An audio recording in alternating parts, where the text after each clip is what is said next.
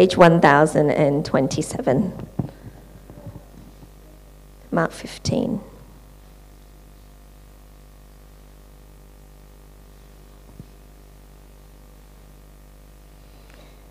And as soon as it was morning, the chief priests held a consultation with the elders and scribes and the whole council.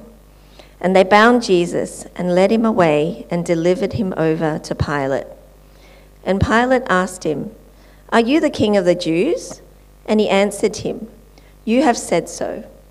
And the chief priests accused him of many things. And Pilate again asked him, "Have you no answer to make? See how many charges they bring against you." But Jesus made no further answer, so that Pilate was amazed. Now at the feast he used to release for them one prisoner for whom they asked. And among the rebels in prison who had committed murder in the insurrection, there was a man called Barabbas. And the crowd came up and began to ask Pilate to do as he usually did for them. And he answered them, saying, "Do you want me to release for you the king of the Jews?" For he perceived that it was out of envy that the chief priests had delivered him up. But the chief priests stirred up the crowd to have him release for them Barabbas instead. And Pilate again said to them, "Then what shall I do with the man you call the king of the Jews?" And they cried out again, "Crucify him." And Pilate said to them, "Why? What evil has he done?" But they shouted all the more, "Crucify him." So Pilate, wishing to satisfy the crowd, released for them Barabbas. And having scourged Jesus, he delivered him to be crucified. And the soldiers led him away inside the palace, that is the governor's headquarters. And they called together the whole battalion, and they clothed him in a purple cloak. And twisting together a crown of thorns, they put it on him. And they began to salute him, "Hail, King of the Jews!" And they were striking his head with a reed, and spitting on him, and kneeling down in homage to him. And when they had mocked him, they stripped him of the purple cloak, and put his own clothes on him. And they led him out to crucify him. And they compelled a passerby, Simon of Cyrene, who was coming in from the country, the father of Alexander and Rufus, to carry his cross. And they brought him to the place called Golgotha, which means place of a skull. And they offered him wine mixed with myrrh, but he did not take it. And they crucified him and divided his garments among them, casting lots for them to decide what each should take. And it was the 3rd hour when they crucified him. And the inscription of the charge against him read, "The King of the Jews." And with him they crucified 2 robbers, one on his right and one on his left. And those who passed by derided him, wagging their heads and saying, "Aha, you who would destroy the temple and rebuild it in 3 days, save yourself and come down from the cross." So also the chief priests and the scribes mocked him to one another, saying, "He saved others, he cannot save himself. Let the Christ, the King of Israel, come down now from the cross, that we may see and believe." Those who were crucified with him also reviled him. And when the 6th hour had come, there was darkness over the whole land until the 9th hour. And at the 9th hour, Jesus cried with a loud voice, "Eloi, Eloi, lema sabachthani," which means, my God, why have you forsaken me?" And some of the bystanders hearing it said, "Behold, he is calling Elijah." And someone ran and filled a sponge with sour wine, put it on a reed, and gave it to him to drink, saying, "Wait, let us see whether Elijah will come to take him down." And Jesus uttered a loud cry and breathed his last. And the curtain of the temple was torn in two from top to bottom. And when the centurion who stood facing him saw that in this way he breathed his last, he said, "Truly, this man was the Son of God."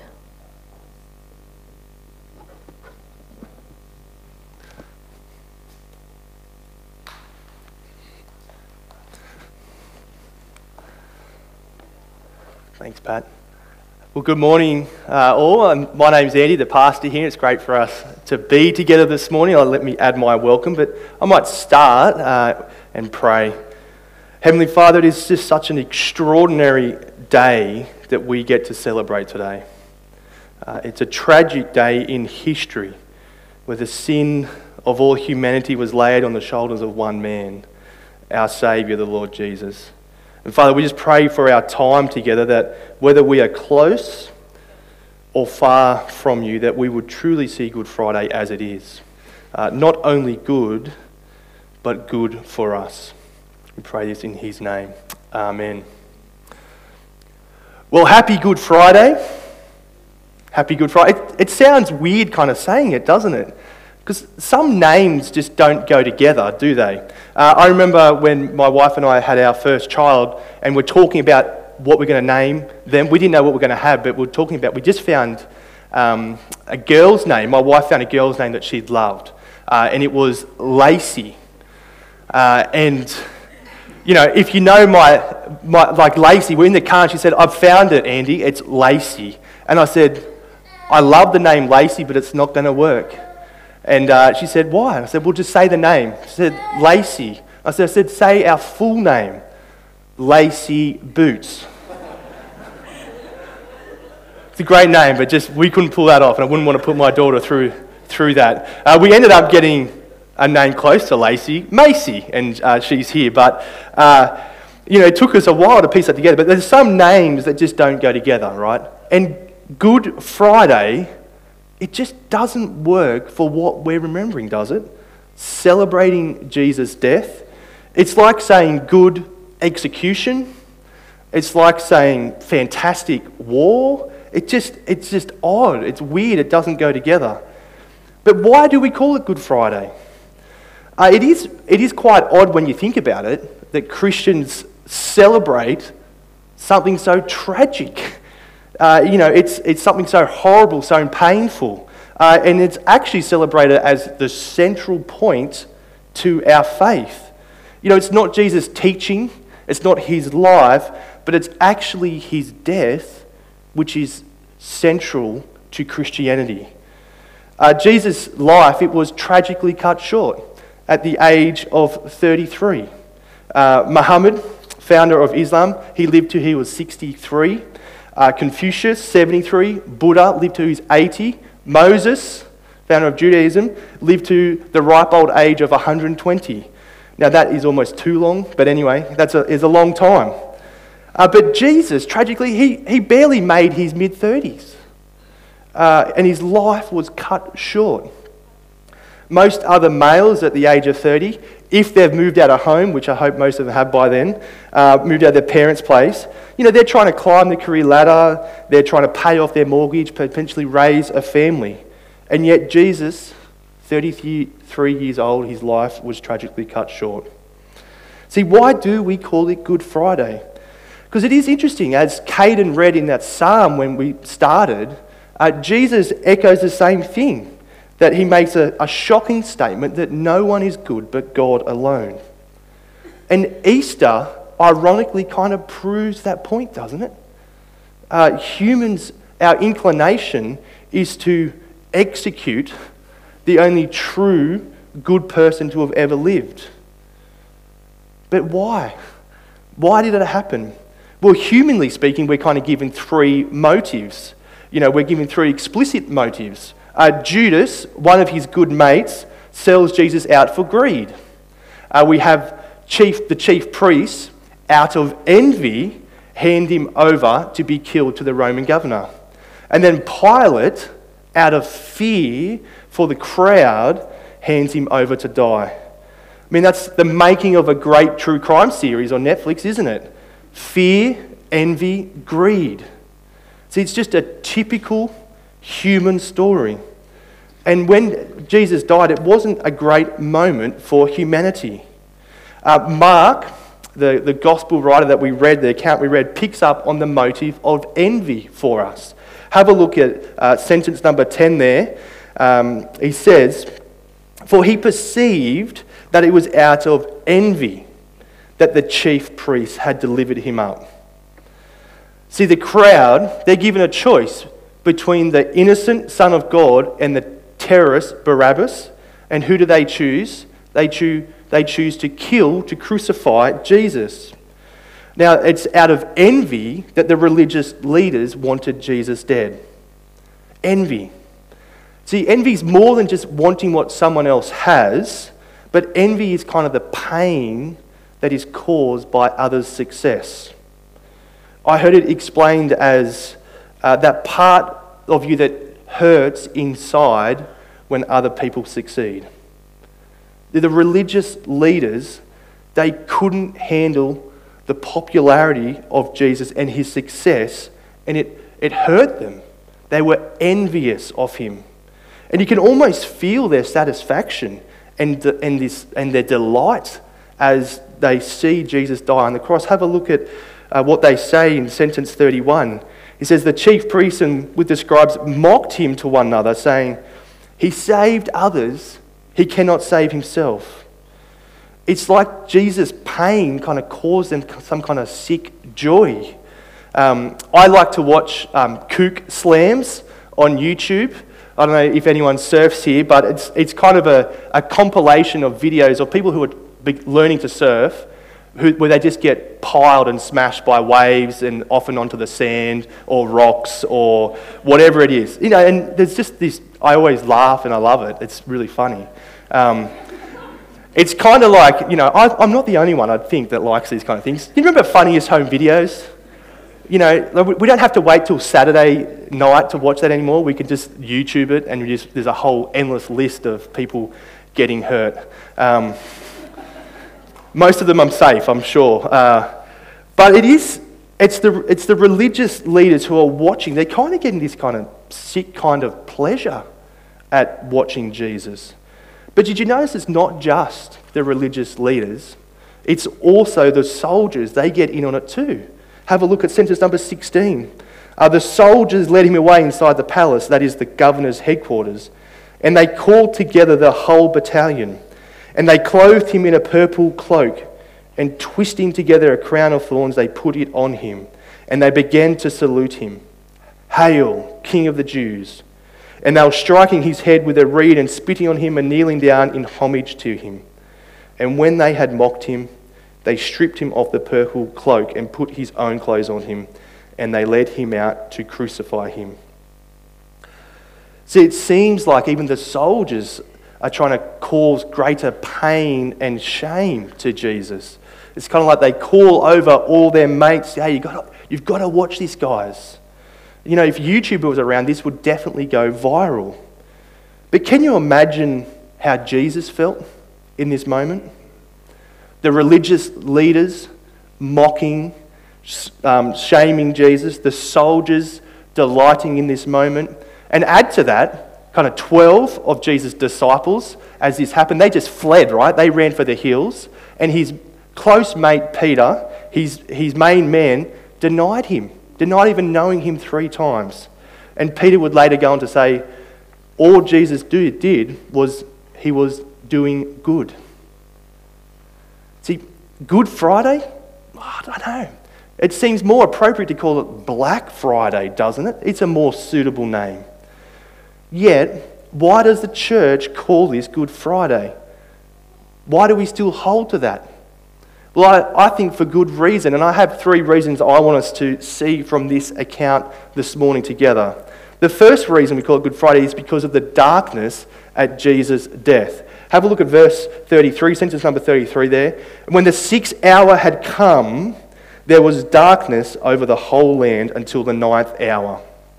Now, this is not kind of a solar eclipse. You know, the average solar eclipse lasts about 7.5 minutes. No, this is 3 hours of darkness on the land, from pitch black from midday till 3 p.m. Can you imagine that?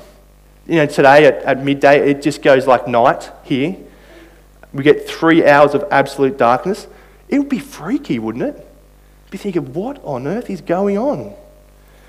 But it went dark on that Good Friday, that first Good Friday, because that is what God had planned. 750 years before this first Good Friday, Amos, a prophet, predicted it, prophesied that this moment would happen. This is one of the 300 prophecies that are fulfilled in Jesus' life, death, and resurrection. Have a look at what Amos says. It will come up on the screen. He says, "And on that day, declares the Lord God, I will make the sun go down at noon and darken the earth in broad daylight. And I will make it like the morning for an only sun, and the end of it like a bitter day." See, when darkness fell on the land, it was like God was switching off the lights to what was happening. It was like he's switching off the lights to what was happening to his only son, and it's like he's in mourning. It's more than that too, because darkness is actually a sign of God's judgment. So in Egypt, where the nation Israel is under slavery there, part of God's judgment on the nation is he brings darkness on the land for 3 days. Now that would be freaky in that nation. Jesus himself describes hell with the phrase, the place of utter darkness.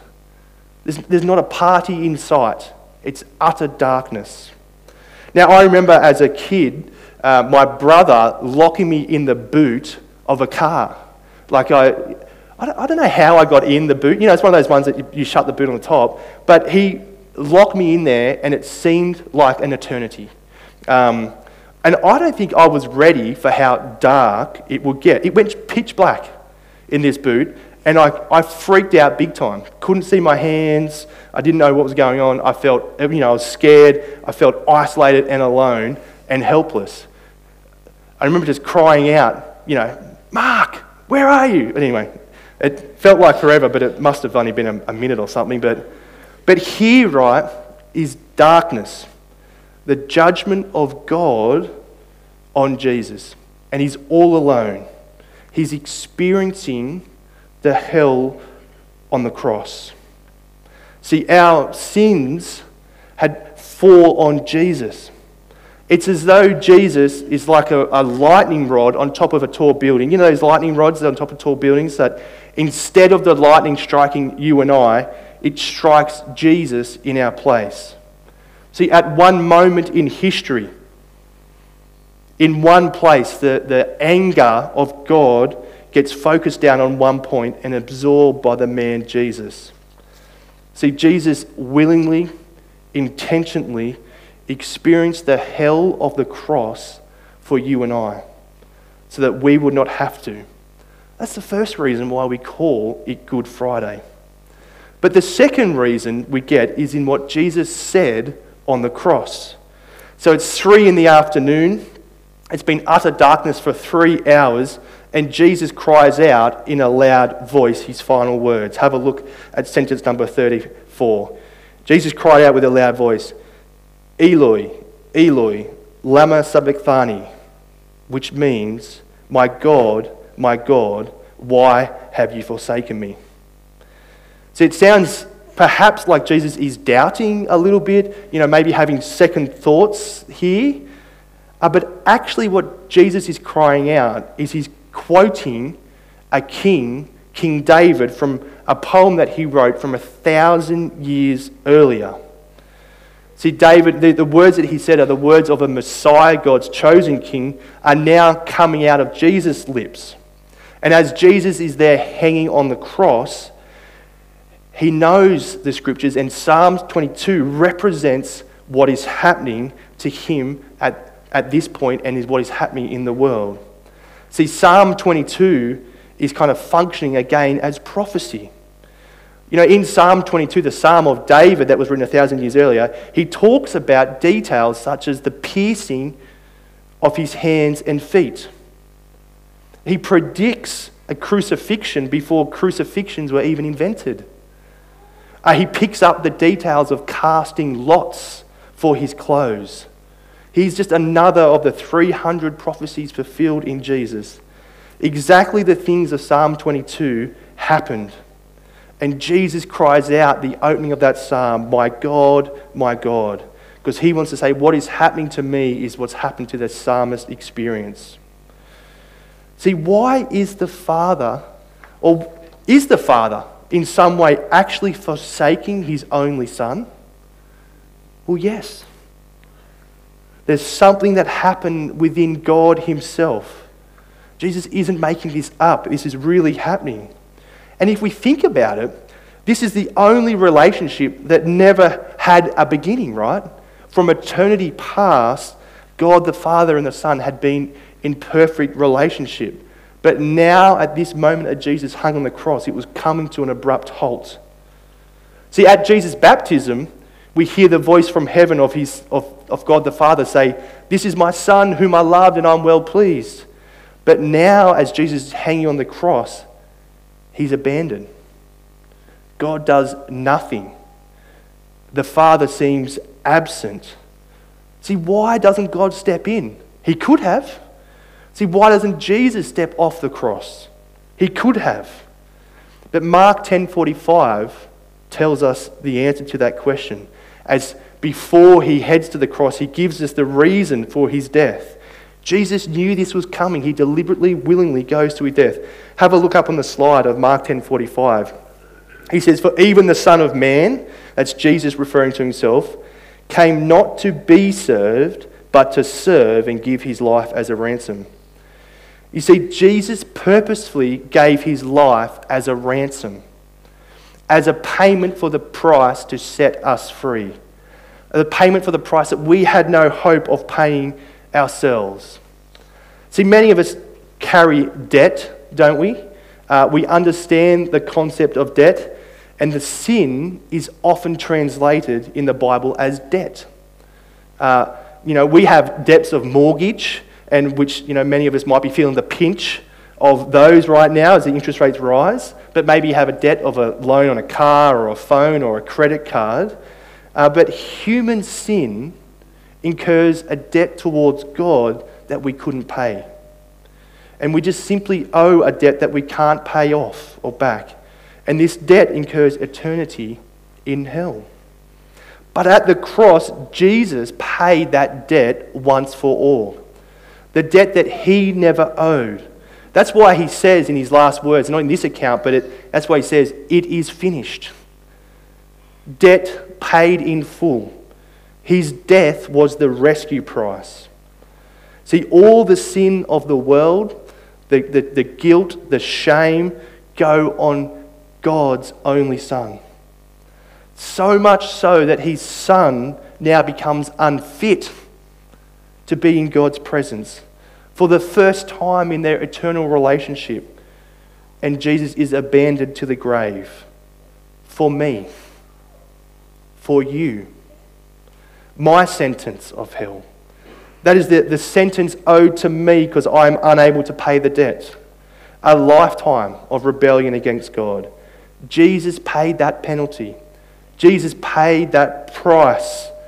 It's a wonderful, profound concept, and it's at the heart of the Christian faith. Jesus standing in our place. It's core to why it's Good Friday. Now, if you had to answer what was Jesus' life all about, I wonder what you would say. I wonder how you would answer that. Now, I've heard many people say, Jesus came to show us a better way to live. Maybe you think that, or have heard that. And while he definitely did that, if that is all you've said, you've completely missed the point of what his life is all about. See, Jesus purposefully, intentionally came to die our death in our place as a payment for sin, so that we would not have to face the punishment of our debt. I mean, this is very good news. This is why we call it Good Friday. And it's not just an impersonal good news. This isn't just a religion. No, this is a real man in real history there for you and I in our place. See, Why was Jesus God forsaken? The answer is for me. The answer is for you. God abandoned his Son who became sin so that he would not have to abandon us. So this is why Christians hold on to calling it Good Friday. And can I say, when you get this, it really does transform your life. Now here's a photo. Does anyone know who this is? Leila Abdullah. You know, she was the woman who, in February 2020, the drunk man ran over and killed 3 of her kids. They were aged 8, 12 and 13 in a pedestrian accident. Do people remember that? It was horrific, right? But do you remember what she offered to this man? She, like a few days later, came out saying, I will forgive this man. It was such a powerful moment. I remember all the articles just going, what the heck? How is that possible? See, how is that possible? How is that response to such a horrific and tragic moment possible? Well, it's because she knows the debt that she has been forgiven by God, that her slate has been wiped clean, and she is able to offer forgiveness to others. See, her response captures something so profound to Christianity. It's once you get your debt and how good it is that your debt is forgiven by God because of what Jesus has done, then you're able to freely offer forgiveness to others. And it's just so radical in our world where forgiveness is so hard to come by. See, we call it Good Friday because Jesus took God's judgment and he was forsaken for us. That's my first 2 points. My last point and final reason why Good Friday is good is because of the torn curtain. Sentence number 37. And Jesus uttered a loud cry and breathed his last. And the curtain of the temple was torn in two from top to bottom. See, the temple it kind of represented the presence of God for the Israelites. There was one place that God would dwell on earth with his people. And within the temple, there was a cube-shaped room, and it was called the Holy of Holies.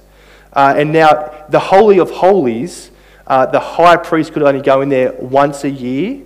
He would have to offer a sacrifice for himself before and a sacrifice for the people.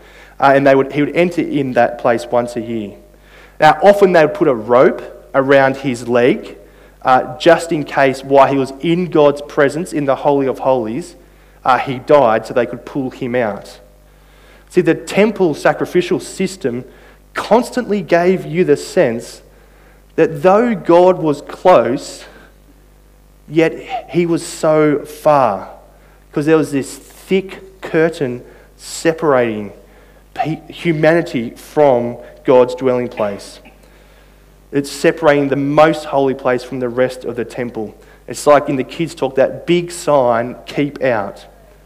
It was a constant reminder that because of your sin, you're not fit to be in God's presence. Now, you know the GoPro cameras that you put on your head, and you put it on your head so you can film things and show everyone how much of a hero you are? Do people know? Can I imagine if you had one of those, right, for your whole life? And not only was it on the outside of your head, showing all your actions, but imagine it was inside your head, showing all the footage of your heart and your thoughts and your mind.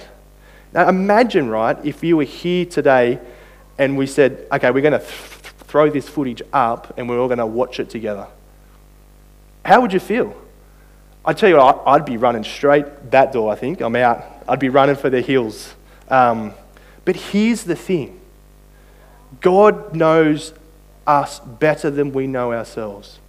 He knows our guilt, our shame, our dishonor, and he knows that we aren't fit to be in his presence, that we on ourselves, we don't have a right to access him. Yet here's the significance. When Jesus died, at that very moment, the curtain was torn in two from top to bottom. At the exact time, sin's completely paid for. my guilt, my shame, my dishonor, all dealt with. It's like God is showing us, now you can come to me. Now and only now you can come and approach me with confidence. And he's saying, don't hide away. Come to me. What liberating, freeing news that is, this Good Friday. It's just amazing. It's not religion. It's not you have to work for it. It's Christianity, paid in full. All past, present and future sins dealt with Jesus on the cross. Sins forgiven. Shame dealt with. Purpose given. And he says to you and I, come to me and you can know this for yourself. I'm not a great Facebook user. I'm more of a Facebook stalker, so I don't post anything. But I know there are two ways, right, to reject people's friend requests. I haven't done the first way, which is the straight up, no thank you. You know, no, not interested, no, I don't want to be your friend. Or actually I have. Anyway, I have done that, sorry. But the other way, which I think is more usual, is, you know, you just kind of leave the request hanging. You leave it in the inbox, the friend request area, and you just ignore it. But the end result is the same, isn't it? Whether you reject blatantly or whether you just choose to ignore somewhat politely, but we all know what's going on, it's essentially the same thing. Can I say to you guys this morning, please don't ignore Jesus politely this morning. Please don't hear his request to come to him and don't take him up on his wonderful offer. He's saying to us this morning, this Good Friday, let me serve you. Let me die, forgive, and offer you freedom. Know that I've paid your debt so you can have free access to God. Can I say, don't let another day go past not knowing this for yourself. You know, tonight could be the first time in your whole life where as you go to sleep and you put your head on your pillow, you can with confidence know that your sin has been dealt with by Jesus.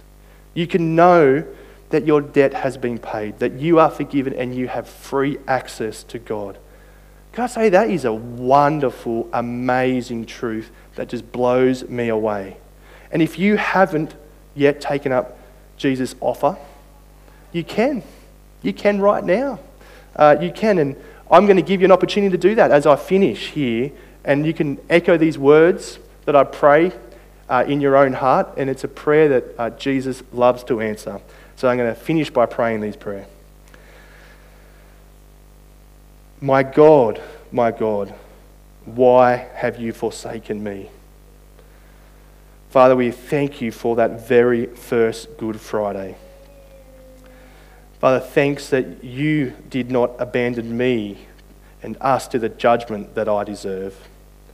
We thank you for your incredible love in Jesus, who paid my debt in full, who tasted my hell so I don't have to. Please take charge of my life so I can serve you all the days of my life and live with joy of knowing sins forgiven. We pray this in Jesus' name. Amen. Well, friends, if you have prayed that prayer, you know the aim